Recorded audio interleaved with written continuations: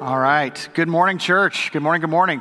All right, so here, Pastor Jason asked me to remind you, just in case you've forgotten, to take the friendship book and pass it. That'd be awesome. So as we're talking about the burden of 79, we have to also talk about ways that in 2018, the church is actually trying to flesh out that mission. And just right before we get into our sermon, one ministry that's really knocking it out of the park is Mom's Connection. And Mom's Connection is this ministry to moms of preschoolers here at the church. And their whole goal is to try to help these moms, many of whom this is their first rodeo. This is their first child. They're kind of like in over their head. This is like a lot. This is a lot of pressure, trying to figure out how to pull this all off. And in the midst of it, they get a chance to have 2 hours to be ministered to while their kids are being cared for by someone else. And this year, the success of it is that we have like 50 something moms that are actually plugged into this ministry. A lot of them are from this church, but a lot of them are from our community that don't go here. And so it's been a great ministry to them, but there's a problem. It's too successful. There's too many moms, and there's too many moms saying that they need help with this. And it's not that we don't have the space for the moms. We've got plenty of space for the moms and plenty of resources for that, but we don't have enough leaders, enough volunteers that are taking care of their kids so that these moms can have a 2-hour break where they can be ministered to. And that's a problem. Right now, we are having to tell 10 to 15 moms, no, you can't come because we can't properly care for your kids if you came with them. And that breaks my heart. And so what I want everyone to do is this. If everyone could just hold up your hand so I can see your piggies. Let's see all the piggies. All right? Okay, good. All right, this is how many I need. Okay, I need 5 people. You can put your hand down, Brad. Thank you. I need 5 people. Over the course of this weekend, we'll have 1,000 people here. I don't need 1,000. I just need 5. I need 5 people who on the 2nd and 4th Wednesday of every month can give 2 hours in the morning from 9 o'clock to 11 o'clock. So if you're at home or are free and available between 9 o'clock and 11 o'clock on 2 Wednesdays in the month, you could actually make it possible that we could reach more moms that are in our community, and that would be massively awesome. And so here's the thing. If you could just go ahead and if you've got photographic memory, great. Otherwise, you could feel free to take a picture. Or you could look in your program because those Ashley and Katie's number are in the program. But go ahead and I want you to text them this morning during the service saying, I'm in. And then let them know who you are. Otherwise, it will be fruitless. So let them know that you're in, or you could email them at nbcmomconnection at gmail.com, and just do that during the service, because I would love to walk out of this weekend with how many? That's right, 5 people. It'd be amazing. Out of 1,000, I think we could pull that off. But we're going to need 11 o'clock service to come in and like super step into that if you can. Please do. All right, we are in a series where we're calling it The Burden of 79, talking about how back in 1979, there were these 2 guys, this farmer and this home builder, that decided that God was really recognized that God wanted them to do something in Minooka, that he wanted to plant a church. These guys weren't pastors, they weren't professionals. They just were a farmer and a home builder, but they felt like God wanted to do something here in this town for the glory of God and the good of everyone else. And so they took this massive faith step. And one of the things that they did was they had to figure out, what do we believe? What are we going to revolve ourselves around as a church? And so they developed up articles of faith that we've worked on over the years, and that's what we're teaching through as we're going through the burden of 79, realizing that we don't just make beliefs, our beliefs make us. And so we're going through that. And this week, we're talking through the doctrine of humanity, the doctrine of people. Like, why people? Like, seriously, why? Why people? My comrade and compadre in ministry, Pastor Carlos, says that, ministry would be so easy if it weren't for the people. But let's extrapolate that out just a little bit. I mean, your job would be so easy if it weren't for the people. Your family, awesomely easy, no drama. If it weren't for the people. And if you're like, yes, I can totally identify people who are problems in my life. And if you can't, the person that's a problem in your life is you. You are the person that other people are thinking about as I'm saying this. People are the problem. And it's like, why? When did this happen? Why is this here? Under whose administration did this surface? How long has this been going on? And the truth is that we've had a people problem since the beginning. Every epoch, every era, every generation has had a struggle with people. People have been problematic. And the world gets that. We know that people are the problem, but we don't know why, and we don't know what to do about it. But Scripture does. And Vernon Johnson and Dick Seavers, they were able to come together and realize we need to answer this question, why people? And so if you've got your booklet, you can go ahead and open on up to page 14. If you don't have one of these booklets, I want to encourage you, after the service, go over to the guest hub. They have them right out in front of the guest hub. We're selling them for $3. If you don't have $3, just take one and run fast. The ushers aren't fast enough to catch up with you. I promise, just book it. You'll be fine. But I just want to make sure that you've got one of these as we're going through, and it gives you a reading plan to go through why do we believe these things during the week. So it's not just, I believe it because Errol said it, but you believe it because it's in God's word, okay? So we're actually going to step into this, but let's go ahead and read through our articles of faith which answer that question, why people? This is what we believe. We believe that Adam and Eve were directly and immediately created by God in his image and likeness, free from sin, with the intent that they should glorify God, enjoy God's fellowship, live in God's will, and by this, accomplish God's purpose in the world. Through Adam's sin of disobedience, humanity lost its innocence, incurred the penalty of physical and spiritual death, and became subject to God's wrath and became corrupt. Humanity is thus hopelessly lost apart from salvation through the redemptive work of the Lord Jesus Christ. Okay, so as we're asking the question, why people, we have to figure out, if we're sourcing what we believe off of Scripture, what does the Bible say? Who does the Bible say we are?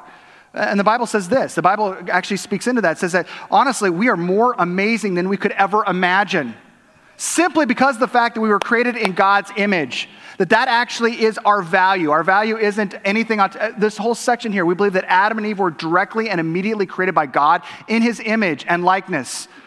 See, when we look at how we value ourselves, like in our world, we actually have a couple other ways to assess that, to tabulate out our personal value. It basically boils down to these things: talent, looks, cash, relational status, or power. However much you're winning in this area, how much ever you're knocking it out of the park in these areas, means your personal value. For example, like if you're someone who's got talent all throughout, and this is not just 2018, all throughout time, talent actually breeds success. Looks, and whatever the society says is attractive, if you fall into that, if you were given like the gift from the jeans Santa, and you're like, boom, you're like, I don't even do anything. That's awesome. Then you're going to be someone that actually has more personal value. Or your skin color in different generations, and depending on where you live and what generation you live, your skin color, your appearance will actually give you currency of personal value. Your relational status, are you married or not? Oftentimes, it's very easy culturally to put on people who are not married some type of a shame or guilt. Like, you know what, you're a great person, wonderful personality, you're just not complete yet. Your personal value is lowered because of the fact that you are single. Or if you're divorced, well, you've been branded now, so like just carry that with you for the rest of your life. And these things are either things that we add up our personal value, or we actually diminish our personal value by them. And here's the reality check that we all need to realize, that every single person in this room, if you're north of 7 years old, maybe even younger, but certainly every person that's 7 years old or older has assessed their own value and considered themselves less than worthy of love because of one or more of the things on this list. Isn't that true? Every single one of us has. We've all said, if only I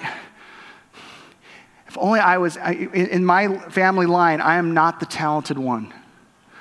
Or in my friend group, or I'm the one that doesn't have as the appearance that is as presentable as this person. I just wish if I only had a little bit more of that, or a little bit less of this, then people would find me attractive. If only, seriously, my problem is the financial side of things. If only that was corrected, I would have way less stress and things would be complete. If only I had a relationship, then people wouldn't look at me as, my mom wouldn't look at me as someone who needs to be fixed or fixed up with someone. If only I had power, if I had some influence, then things would be different. That is what we are conditioned from age 0, what makes us valuable as a person.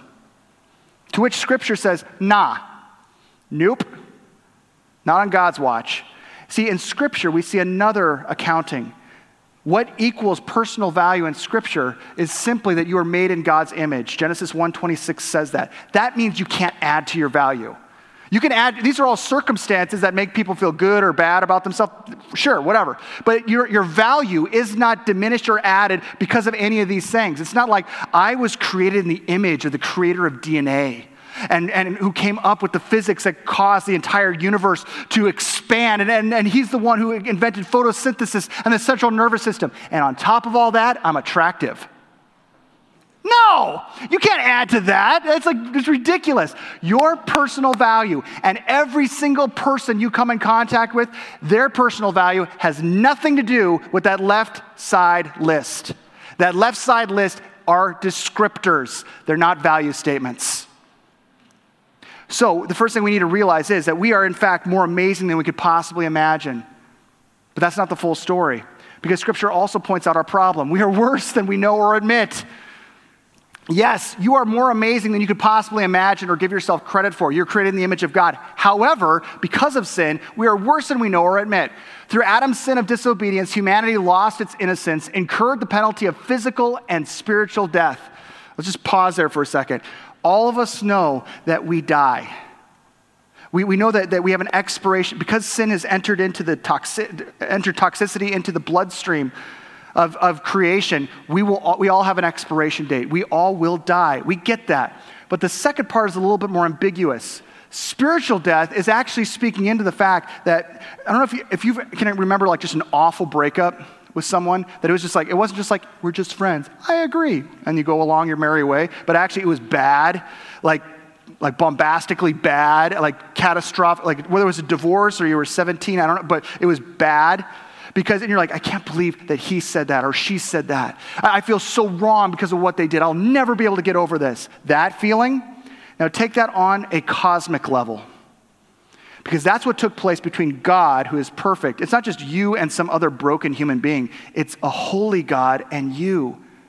And that break in relationship was relational. There's a spiritual death that's taken place. You're dead to each other and became subject to God's wrath and became corrupt.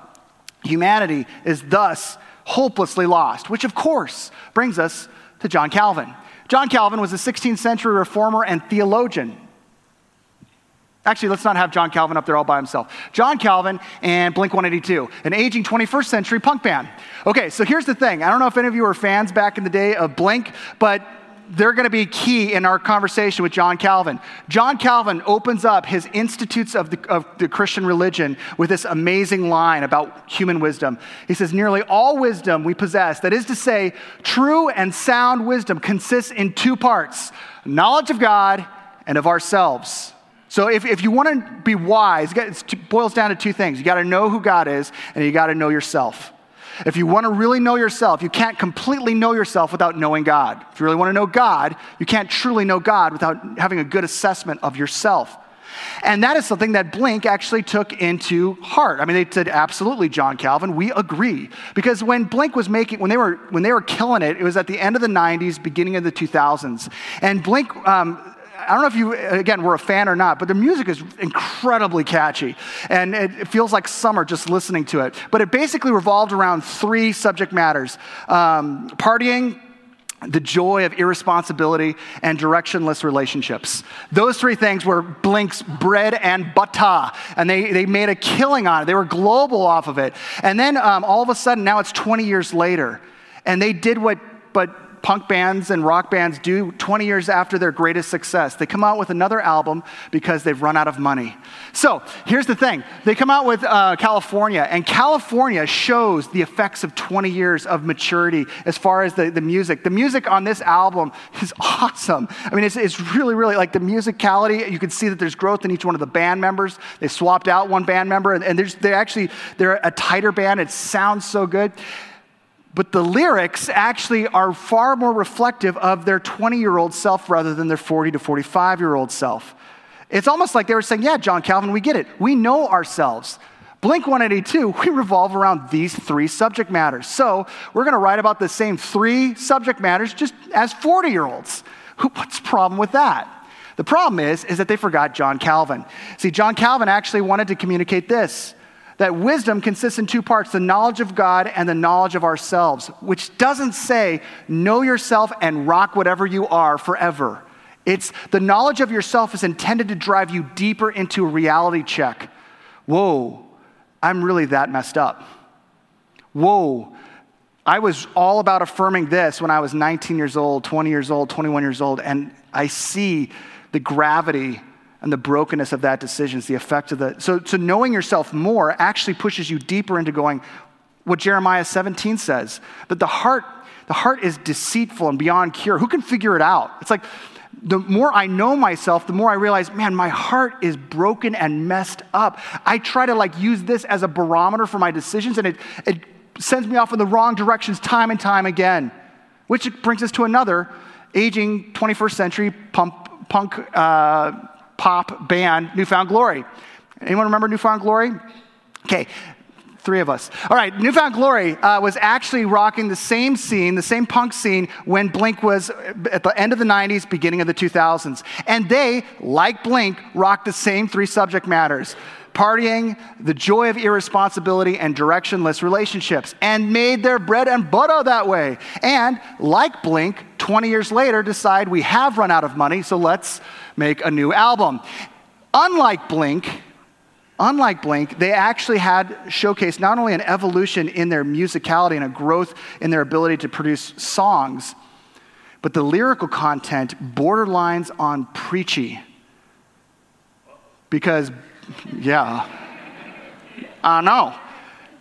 You now have 40-somethings who are not 21, who are now saying, uh-oh, we made some mistakes. And they actually had the authenticity to write about it in their lyrics. During one of my favorite songs on this album, it's a little bit more of a reggae influenced punk song, and it's called The Sound of Two Voices, talking about these 2 voices that are in our ear, in our head nonstop. The voices saying to do the right thing and the voices telling us to do the wrong. And listen to the lyrics, and as they reflect Jeremiah 17:9, the heart is deceitful and beyond cure. Who can understand it? In this song it says, I must be honest. Under the surface, it grinds like a blender, the sound of 2 voices. My heart seems to fail me. It put me in a stranger's bed. It hurt who I love the most. I'll never trust it again. And then it gets to the chorus, and that's why I don't want what I want. Because what I want, it just might kill me. And I won't think of my needs, because what I need is never enough for me. The lead singer of the band said that he wrote this after going to a show where the opening band of one of his friends' band was saying, hey, just go out, do whatever you want. Just go and be happy, do whatever you want, follow your heart, have a beer. And the lead singer of New Found Glory sat next to his buddy who's a recovering alcoholic and said, I used to listen to that and believe that. But if I did that would screw up my whole life. If I'm just following my heart and doing whatever I want, I'm going to blow up my life. And so then they wrote this. And it talks about later on in the song that I've made decisions that have caused stains that bleach will not erase. You think you're so inspiring? Putting a quote up against a picture and posting it, saying do whatever you want to do, whatever makes you happy, if that's the same thing, that will destroy me. Because that's why I don't want what I want. Because what I want, it just might kill me. And I won't think of my needs. Because what I need is never enough for me. New Found Glory agrees with Calvin on the fact that, to be honest, in spite of the fact that we are created amazing, we have a major problem with sin. We are worse than we know or admit. And if I left you with that, if that's all we came out of here with, that'd be a bummer of a sermon. It would actually be super anti-biblical, because the scripture showcases the gospel, which is a full view of how awesome we were created, how horrible we've become because of sin, and yet in the midst of that horrible reality that we are currently in, we actually have an ability to step into something where we have hope. This is what it says. Humanity is thus hopelessly lost. But notice that we did not put a period at the end of the sentence there. Humanity is thus hopelessly lost apart from the salvation through the redemptive work of the Lord Jesus Christ, which means that we have more hope than we could ever manufacture. That is our reality.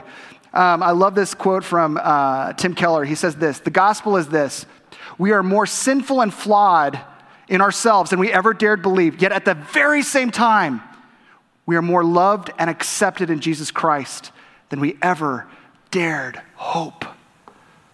You have that. That's the doctrine of humanity, the why people of Scripture. So how do we actually step into the burden of 79? Again, the burden of these two guys who said, we want a church that believes what Scripture says and then lives that out in everyday life. How do we step into the burden? Well, first off, and if you've got your notes, or even if you don't, I want to encourage you just to go ahead and draw an eyeball. This is a drawing class right now. This is not about the Illuminati, okay? But the eyeball is just this, because if you're going to change how you treat people, it's going to be having to stem out of the fact of how you see people. You have to see people biblically and differently. And that starts with seeing yourself differently. So first off, humbly see the problem in you and the promise in Christ. Humbly see the problem in you. In humility, be open to that. Don't be defensive. Humbly see the problem in you and the promise that's in Christ. Paul, and if you've got your Bibles, please open them to Galatians chapter 2, because Paul, in this passage, is talking through this thing that was going on. See, you've got all these people in this rich heritage of faith and Judaism. And they've got like the 10 Commandments, they've got all the laws, they've got the entire prophets and all the poets and everything from the Old Testament. They are established. And many of them are like, look, we got the law, we circumcise our kids, nobody's doing that, but we are, and we got this tribe that's all about this, and boom, we are totally, it's us and them. And then Jesus comes and says, yes, it's us, and now it's all for them. To the uncircumcised, to the Gentile pagans, this message of the gospel goes out to every one of them. And that was really cool for Paul. It was a massive 180 for his life. But a lot of the Jews who are becoming Christians are like, I'm having a hard time with the fact this message is going out to them. And he says, you have to see people differently. But it starts with how you see yourself. We're actually going to be working our way backwards in chapter 2, starting with this verse. Start with chapter 2, verse 15 and following. He says this, we who are Jews by birth and not sinful Gentiles know that a person is not justified by the works of the law, but by faith in Jesus Christ. So we too have put our faith in Christ Jesus, that we may be justified by faith in Christ and not by works of the law, because by the works of the law, no one will be justified. But if in seeking to be justified in Christ, we Jews ourselves also are among the sinners, doesn't that mean that Christ promotes sin? Absolutely not. If I rebuild what I destroyed, then I really would be a lawbreaker. For through the law I died to the law so that I might live for God. I have been crucified with Christ, and I no longer live, but Christ lives in me. The life I now live in the body, I live by faith in the Son of God, who loved me. He loved me, and he gave himself up for me. In other words, you want to know where the problem is? It's right here. Like, I've got serious issues. I've got an addiction to sin. The problem is here. But I realize that in Christ, I have died to that. And now I'm following his lead. And for some of us, we really feel sketchy about that because we go, man, if I really, really died to some of the things in my life that are sinful, that's going to diminish me. Like, people know me for this. People know how I talk. They know that I talk like this, and I think like this, and I do this. And because I know these things there's a lot of sin in there. If I actually reduce that or cut that out, if I realize that the problem in my life is my own making, and I actually traded that out with following Christ, I wouldn't be me. People wouldn't know me for me, and I feel like I'd be a different person. I feel like I would be diminished. But the truth is that Scripture proclaims a different message. The most you can be is the you defined by Christ.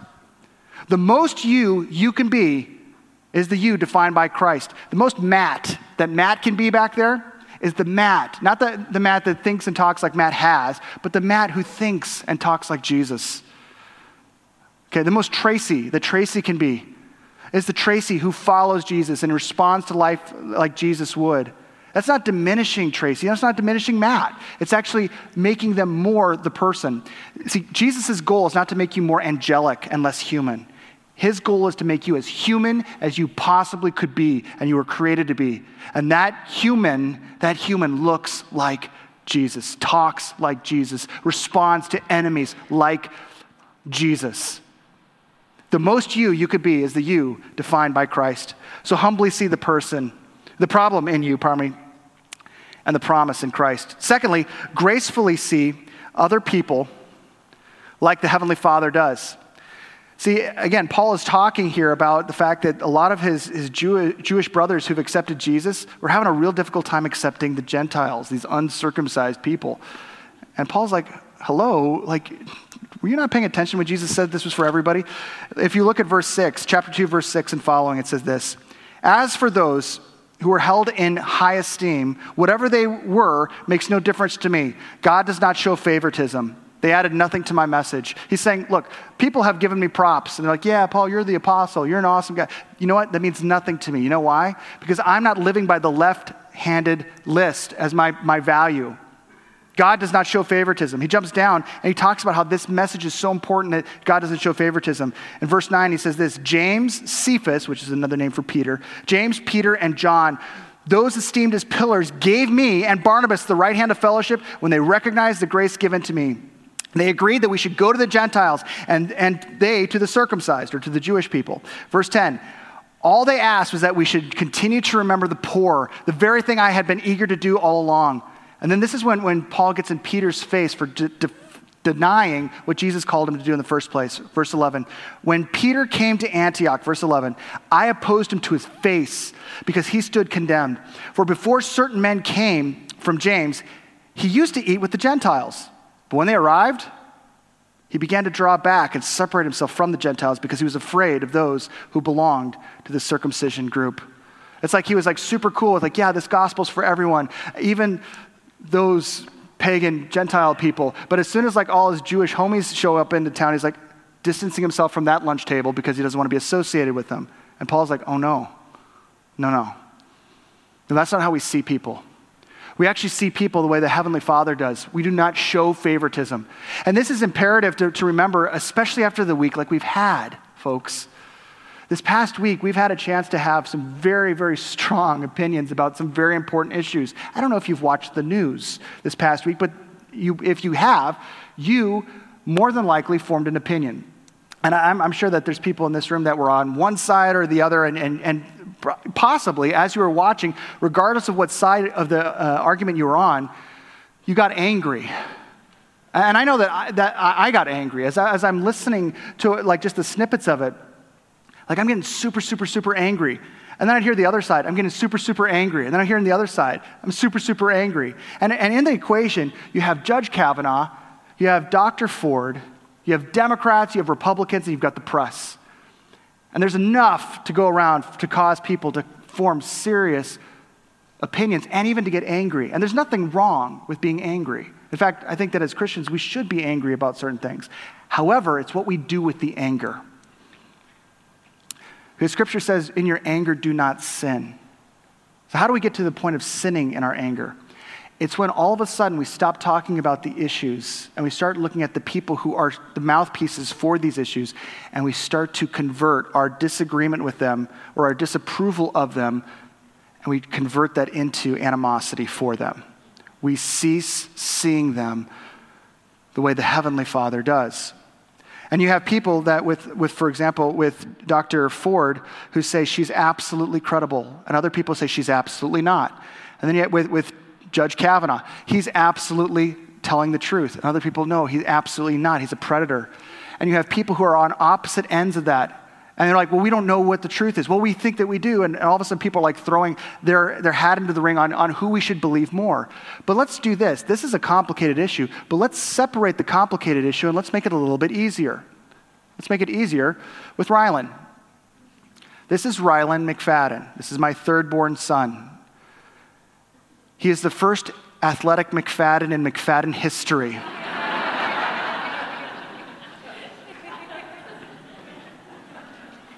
So if you've ever been out there saying, is there any hope in the world? He's rocking a Gatorade like a boss. He just finished a cross-country meet right there. Super proud of him. Rylan is a great, great kid. But let's just say, hypothetically, that he grows up and in his early 20s, he does something. And it's not in question. He did it. Everybody knows that he did it. There's hard evidence. No one's like, well, I don't know if I should believe him. No, he did it. And what he did was horrible. And what he did hurt people. Several people. And it's whatever he did, it was so bad and so illegal that justice is going to fall hard on this kid, this 22-year-old kid, Rylan McFadden. But not only that, it's in the public stratosphere in such a way that everyone has an opinion on it. There's people that are so angry, they say, see, this is the problem with society. That guy needs to be punished. Justice should come against him as hard as it can be. And there's some people that are like, you know what, he should get the strictest letter of the law. Like he should get the chair for this. Yeah, he doesn't even deserve to be on this planet one more day. He needs to be taken off the planet because whatever he did, this was so bad and so horrible that he should just not even, he doesn't deserve to live another day. And other people are like, no, that's too easy. He should be locked away and suffer every second of the rest of his life, however long that is, remembering what he did. And I hope that he feels the hell that he caused my family every single day from here on out. And then there's me, his dad. What do I say? I'm with you that justice needs to come against my son. He did it. I know he did it. Whether that's jail time or worse, I know that justice must come to my son, and I'm with you on that. But I'm not with you on the hate that you have towards him, that you want him to suffer, that you want him to feel the pain of what he's caused for the rest of his life. No, I can't join you in that. You know why? Because I was there when he was born. I remember when he first learned how to walk. I taught him how to ride a bicycle out in that parking lot right over there. You want to know what I'm feeling towards my son? Pain. When he hurts people, it causes me pain. And it hurts me because I know that's causing him self-pain.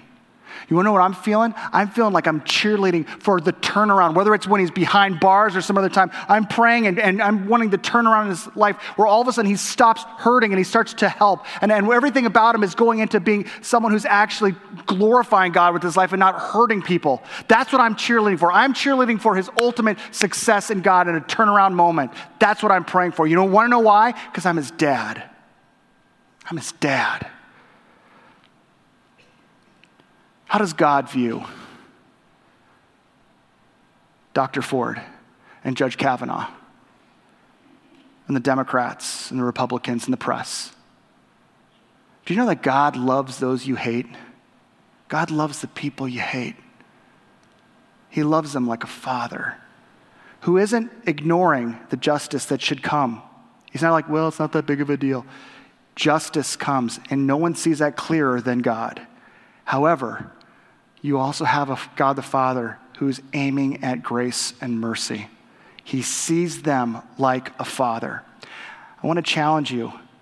If you want to be someone who's stepping into this burden and this doctrine of people, the people you hate most, practice looking at them through the lens of a father, a parent who's cheerleading the ultimate turnaround in this kid, rather than just hoping that they suffer for what they've done.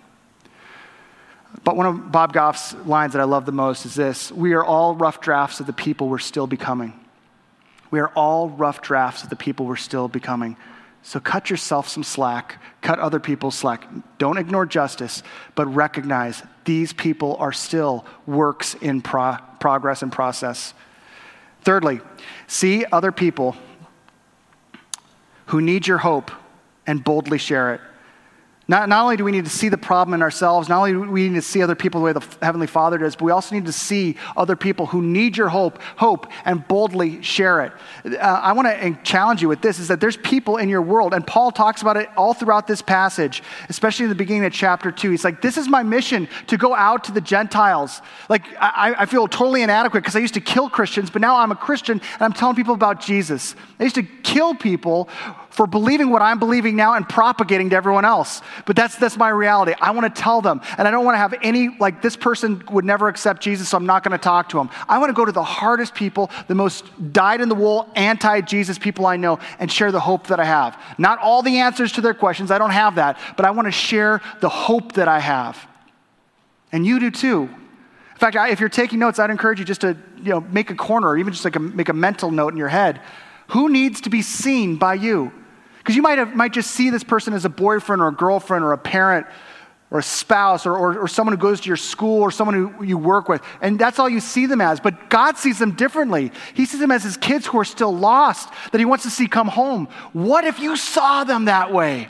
What if you saw them and actually had the guts to boldly share the hope that you have?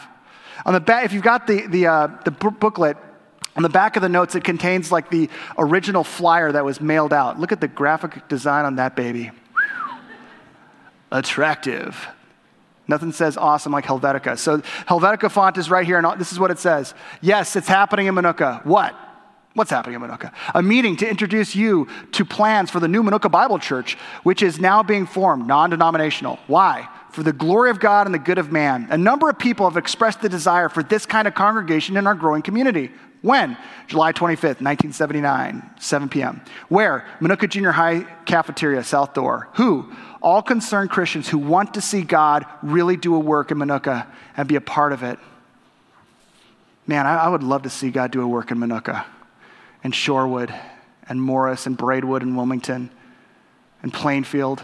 I would love to see God do a work. You know, one of the things that we're really praying about is seeing not our church just continue to get bigger, bigger, bigger here, but to start to have the burden that those two men had back in the day and say, what if we want to send some people out to start a new community where we can actually see God continue seeing the burden that Dick Sievers and Vernon Johnson have. You know, one of the people that got this flyer was Joyce Sartorius. If those guys didn't have the burden back in 1979 to start this church, Joyce wouldn't have heard. Joyce and Walt were not believers. They weren't Christians. And they got one of these flyers. And so they came. They were curious. Walt got led to the Lord by his boss, and Joyce got led to the Lord right here at Minooka Bible Church. And she became our office administrator from that day forward. But my question is this: who's the next Joyce? Who's the next Joyce? Who's the Joyce that's on the outside right now that doesn't know and hasn't been told, that you just see as a person that you do life with, but they don't know the gospel? What if you reached out to the next Joyce? What if you had the burden and the vision that these men had, where it's not all just about just consuming, but it's about giving? That you actually stepped into the burden that our church was founded on, that doesn't just go back to 79, but goes back to the resurrection of Christ. May that be our burden in 2018. Amen? Amen. Let's stand for prayer. Lord Jesus, I pray that you equip us with a vision that you have for this community, a vision that you have for our families, a vision that you have for our neighborhoods, a vision that you have for the people that we hang out with at school, the people that we hang out on the weekend. God, we know people to be problematic, but we thank you for giving us a source on why. God, that you created us in your image and we're inherently valuable, but we are broken. But you gave us the hope. God, give us eyes to see those in our world that don't yet have this hope. Give us the courage just to speak up and share the hope that we have. Lord, I pray that this week we will be an active pursuit of seeing people differently. That God, perhaps even in our own friend group, is the next Joyce.